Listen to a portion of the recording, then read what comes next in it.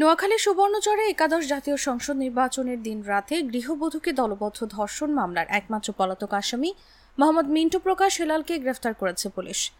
শনিবার রাতে ঢাকা থেকে তাকে গ্রেফতার করা হয়। মোহাম্মদ মিন্টু প্রকাশ হেলাল সুবর্ণচর উপজেলার চরজুবলি ইউনিয়নের মধ্য চরব্যাগা গ্রামের মৃত আরব আলীর ছেলে।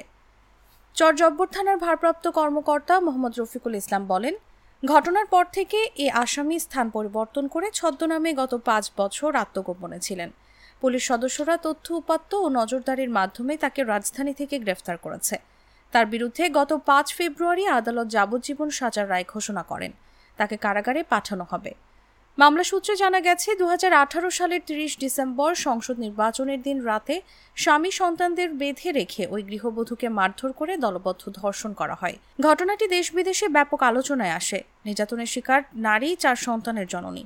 ঘটনার পরদিন 31 ডিসেম্বর ভুক্তভোগী গৃহবধূর স্বামী বাদী হয়ে 9 জনের নাম উল্লেখ করে চরজব্বর থানায় নারী ও শিশু নির্যাতন দমন আইনে একটি মামলা করেন।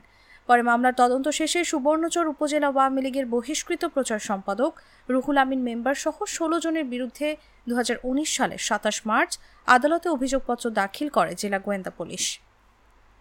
পরে গত 5 ফেব্রুয়ারি দুপুর 12:30টার দিকে নোয়াখালী নারী ও শিশু নির্যাতন দমন ট্রাইব্যুনাল 2 এর বিচারক ফাতেমা ফেরদৌস এ মামলায় 16 আসামির মধ্যে 10 জনের মৃত্যুদণ্ড ও একমাত্র পলাতক আসামি মোহাম্মদ মিন্টু ওরফে হেলাল সহ 6 আসামির যাবজ্জীবন কারাদণ্ড প্রদান করেন। একই সঙ্গে তাদের প্রত্যেককে 50,000 টাকা করে জরিমানা করেন। আসামিদের মধ্যে মিন্টু ছাড়া বাকি 15 জন কারাগারে রয়েছেন।